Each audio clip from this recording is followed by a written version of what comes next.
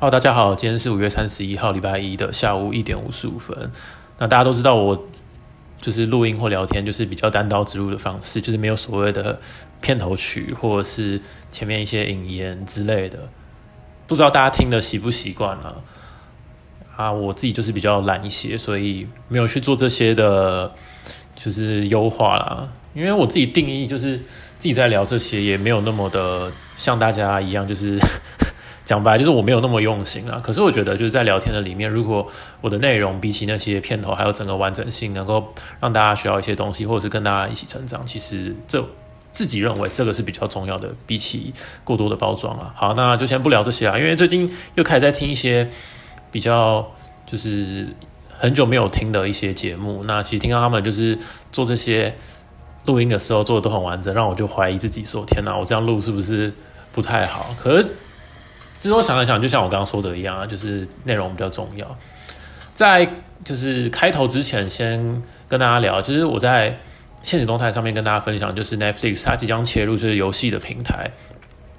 其实，在切入游戏这个领域，基本上如果以台湾市场来讲，就是我觉得台湾市场的游戏市场其实相对起来竞争性比较高，加上就是很多游戏可以选择，所以游戏产业本来就是一个高竞争性的项目。不过有一些公司就设定成，就是它只要有一款游戏卖到爆炸的话，其实就已经可以 cover 掉很多其他卖的不是很漂亮的一些游戏项目了。而 Netflix 它的好处就是因为它本来使用它整个平台的用户数或是整个 database 都是很够的，不管在用户的比如说看影片的一些数据分析，甚至是一些就是他们自由的影集出现之后，其实我觉得他对客户的掌握度是很高的。那其实如果大家可以跟身边的朋友去聊一聊，就是问他有没有 Netflix， 我猜大概一半以上都有看过 Netflix 啊，不管是自己用或者是跟人家 share 都是一样。而切入游戏产业，其实游戏产业的好处就是什么？就是毛利相对高啦。那真正一个游戏产业能不能赚钱？比如说我自己就很爱打英雄联盟嘛，我一开始没有办法想象说为什么一个免费游戏可以这样赚钱，但是不得不说，只要他有忠实的粉丝，就算你只是卖一个游戏的里面的造型或是一些虚拟的宝物，真的是有人在砸大钱去花的。我真的以前没有想象过怎么有办法有人花这么多钱，可是慢慢的越看发现越来越多人真的在做这件事情。我自己本身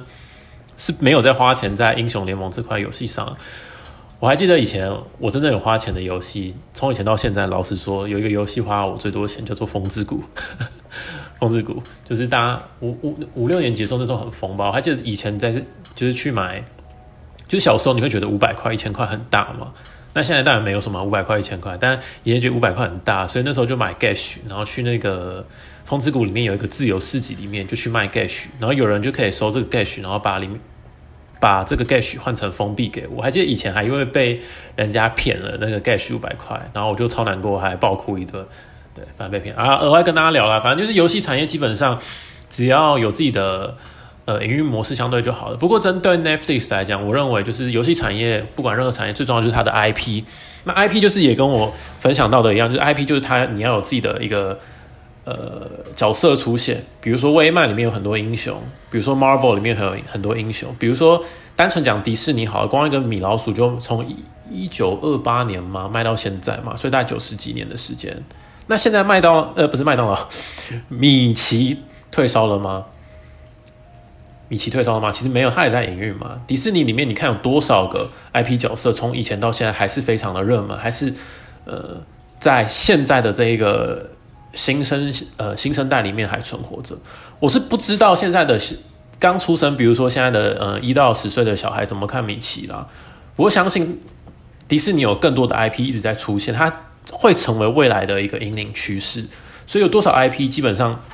这算一个重复财啦。那个人认为 Netflix 如果要切入游戏产业，其实因为它的 IP 设定最重要，因为这样才可以走得更久一点。好，那这是针对 Netflix 的部分。接下来下一个我要谈的就是前阵子刚上柜的一间公司叫91 App。我相信有几个朋友如果在收听我的那个录音的话，还有一个朋友好像他自己有去参加他那个上柜的记者会。好，先讲一下91 App 是什么。我在4年前的时候有碰过这一个 App。那当时因为自己有在做一些小小的小生意试着做嘛，所以接受到91 App。不过当时我没有用91 App 的原因是因为它的收费很贵。好，先跟大家简单介绍一下91 App 是什么。就像是你要创业的时候，可能你是做一个小生意，那你小生意就会需要比如说金流系统、上架系统，或者是行销的，或者是一些平台来增加你的曝光度嘛。那91 App 就是基本上就类似做这个。好，简单介绍一下91 App， 它的董事长叫做何英奇。那有人会说他是台湾电商教父啦，可是也有很多人反对，因为大家认为真的台湾的电商教父应该是网家，就是 PC Home 的老板张宏志。但是我认为其实何英奇其实不亚于张宏志，为什么？因为他其实1998年就开始创业了，那他当初创立的力传资讯以及新奇科技是当时台湾最大的当时是台湾最大的 C2C 和 B2C 的电商平台。那因为前后两家公司，它的那个力传资讯被 eBay 买下来，而它的另外一个新奇科技是被雅虎收购，所以你要知道，他创立的两间公司都被两个大型集团买走，都被买走了。所以在电商平台领域，他算是一个佼佼者，是不输张宏志的。那何英奇先生在2013年创立91 App， 那也投身就是整个零售数位转型的领域。我认为零售数位转型在疫情之下，尤其是在这一个月，越来越多的商家以及未来要创业的人会更注重这块，而且他已经帮助不到上万家品牌数位转型了啦。那当然也包括一些全球性的一些品牌，甚至是国内知名大厂。主要我认为就是91 App， 它的最强的强项就是所谓的那个 OMO 虚实整合的部分。那91 App 其实他们的宗旨很简单，有3个云：第一个行销云，第二个商务云，第三个就是虚实整合云。而虚实整合云就是最重要的地方，结合线上跟线下。91 App 其实另外光是代收的金流，其实2020年预估就大概130亿到150亿，是台湾应该说最大的新零售技术服务平台。好。可是呢，我聊到91 App 有几个我认为就是比较重要的一个点。虽然它做数位转型嘛，那 focus 在说的那个 OMO 就是 Online Merge Offline， 就是线上与线下的融合。未来的估值还有整个营收的占比，其实会不停的提升，其实有很巨大的空间。那再加上去年疫情的情况之下，其实越来越多的那个实体零售业者对于整个数位转型，甚至一些传统的商家数位转型的需求是一直在往上提升拉升的。可是针对就是虽然91 App 是就是台湾第一家挂牌的我们讲的 Software as a Service， 就是软体即时服务。好，等一下我再讲说91 App 它的比较重要的地方要放在哪里。那我先简单讲一下 Software as a Service 的意思，就是它其实是只要你有要求你就可以马上使用。什么意思？就是跟传统的一些系统不太一样，传统的一些系统你必须要安装才可以使用里面的软体以及界面，那他们做的就是一个就是马上就可以使用的一个通过网络就可以使用这样的一个平台。那简单来说就像是国外比较红的像 Shopify 其实也在帮很多啦，全世界很多的公司做这样的一个平台的创业服务。我讲创业服务啦，不管是增加行销，不管是增加就是提供金流，甚至是一些曝光度，都是他们一样在做的事情。那其实91 App 我认为啦，虽然他做的一个东西是未来一个市场的蓝海，然后加上它有很多的金流以及整个发展性已经相对完整了，不过很重要的事情是什么？很重要的事情是因为其实台湾市场整个内需，个人认为要撑起91 App 未来的广度是不够的，一定得要切到海外。为什么要讲这个？其实91 App 有一个问题，就是它的整个收费的体系，我认为是相对起对一些小资的公司是比较不友善的。那对于一些大型的品牌公司，相对起来，他们用起来会认为这个收费服务会比较安全，也比较好。可是因为小的公司，因为他们的钱有限，资金有限，加上金流有限，变成就是它的收费相对没有那么的亲民，会让这些小资公司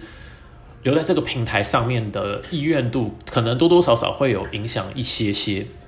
所以我觉得91 App 在收费的方式，当然可能要再去思考一下。第二个方面，它的问题是在哪？第二个方面就是91 App， 老实说啦，它也会抽营业额里面的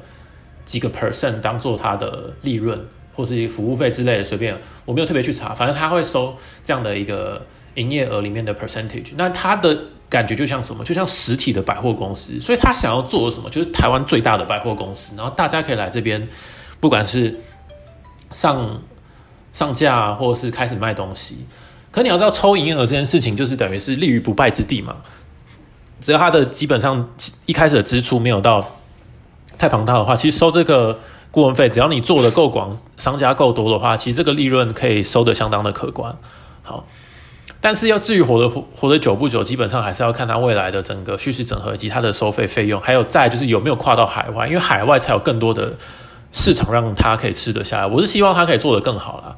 好，针对91 App 我们大概就聊到这边，不知道大家有什么想法，可以去稍微思考一下。好，最后切回来台股好了，那其实上礼拜五的时候，我已经跟很多朋友还有客户讲说，可以开始做右侧交易。那没错，今天就涨了大概100多点，可在涨多的时候，我们还是要小心一些。因为股票没有在每天涨的啦，明天拉一个黑色十字 K， 我也觉得相对是健康一些。而其实很多人在卖出一些自己手上标的的时候，其实不会陆续做追踪。可是我的习惯是我会，就算有赚钱。那比如说前阵子就是我在讲一些 MCU 相关的概念股，其实尤其在当初的回档的时候，比如说我很看好的新唐，就是因为已经当时大盘不好，在5月3号的时候，加上它已经破月线了，所以我提醒几个客户，如果短线上面可以出场，那的确出场之后它就跌到50几块。可是呢，现在又变成怎么样？2根涨停板又涨上来，然后礼拜四、礼拜五2根涨停板嘛，然后今天是直接收一个黑色十字，收在81.9块。所以这有一个问题，为什么我要跟大家分享？不要用短线思维去做，因为很多人是没有办法在低阶再接回来的。比如说跌下来之后，跌破月线之后，你要怎么接回来？你接不回来，就赚不到后面涨到80块这个大区间了。好，每个人的策略不一样，可是我知道多数的人不适合做短线，因为你根本不知道什么时候接回来。如果你今天再重新接回80块呢，那你的风险就不太一样了。那何不看好一个供给跟需求，然后好好的抱着呢？好，今天是要跟大家思维分享啦。当然就是因为我知道每个客户的想法不一样，那我会叫他们出场，是因为我知道他们的耐力有限，然后我也不想背这个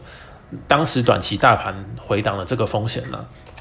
可是比如说我觉得做最漂亮的什么，就是群创，因为群创我们在破月线的时候卖出之后，在20块的附近又开始陆续再接起来，那今天也接近快一个涨停板。好，我要跟大家分享一件事情，只要供给跟需求没有改变，大家不要随随便便卖股票，你就不会被整个大盘还有什么疫情影响，因为需求不会因为单纯台湾的一个疫情而结束，包含钢铁、航运以及纺织也是一样。很多人抱不住或赚不到一个大鱼尾的原因，是因为看不到价值，不知道自己在等什么，然后看到整个盘面不如自己所想，或者是好像大家都很恐慌的时候，各位心里面就会受到影响，因为你看不到价值，所以你很容易被别人影响。但是其实你看到价值的时候，别人在讲什么或者在说什么，基本上你不会有太大的波动的。所以这也是为什么想要跟大家分享说，就是了解一间产业在做什么，甚至是未来的一些趋势，了解它的需求，了解整个国际上面的状况，胜于了解这些技术分析，甚至是这些财务报表。因为所有的公司的基础都是建立在它的供跟它的需求跟它的供给。好，那针对另外一则我在讲的台湾的国产疫苗也是一样，我不是说不希望这些国光生啊，或者是高端疫苗啊、联亚这些疫苗公司，我不是看衰他们，可是问题是高端疫苗真的以前太多不好的记录了，我也不知道为什么政府要干这件事情。你们要知道，如果今天3期解盲没有成功，他们所采购的500万根本只是用来骗大家、碰风大家的。我讲这句话不是要分蓝绿，可是这是一个很重要的一个重点，疫苗不分蓝绿。你们要想一个事情，当初政府在攻击大陆没有拿到3期就拿 EUA 就是紧急授权的时候，政府抨击的多严重，结果现在换我们国家自己的2期才刚做完，准备看数据，然后3期还没做的时候，政府就愿意让他做 EUA， 还跟他订购，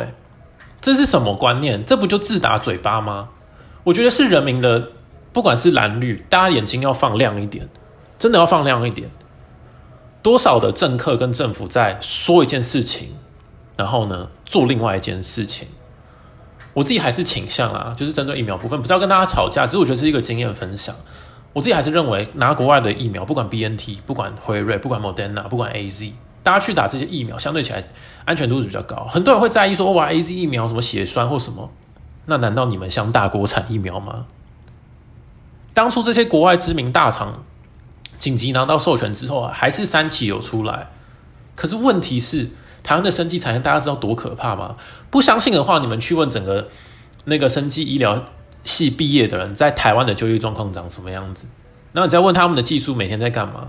你们就会了解说，为什么我说生技产业不要随便相信，不要相信这些新闻或政府讲的，讲白了就是屁话。可是我还是要散播一些正能量。我当然希望整个政府或者是能够顺利的取得疫苗，但是相对起来，我个人是倾向赶快拿国外的。不管是讲白，郭台铭要去订，我觉得也好，